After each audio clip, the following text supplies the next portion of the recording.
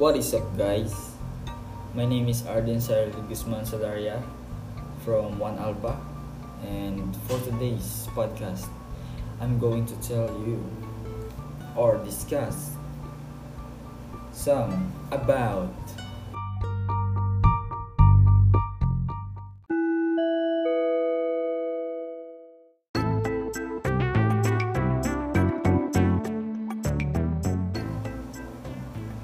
procedure performed in a fuel pressurizing valve of fuel control unit. Yeah, that's right. So let's get into it.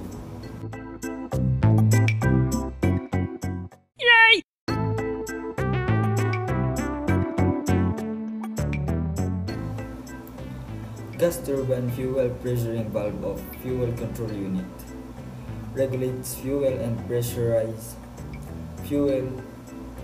It is electrical regulated 24 volts. If the fuel pressure is too much, the fuel one pressuring valve will return it to the servo.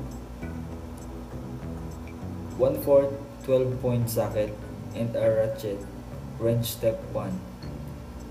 Remove the 3 bolts with 1/4 12-point socket and ratchet wrench. Step 2. Pull the top part out. Be careful with the packing. Step 3. Remove the transfer tube and replace the packing. Servicing of the parts using kerosene, bronze brush, and paintbrush.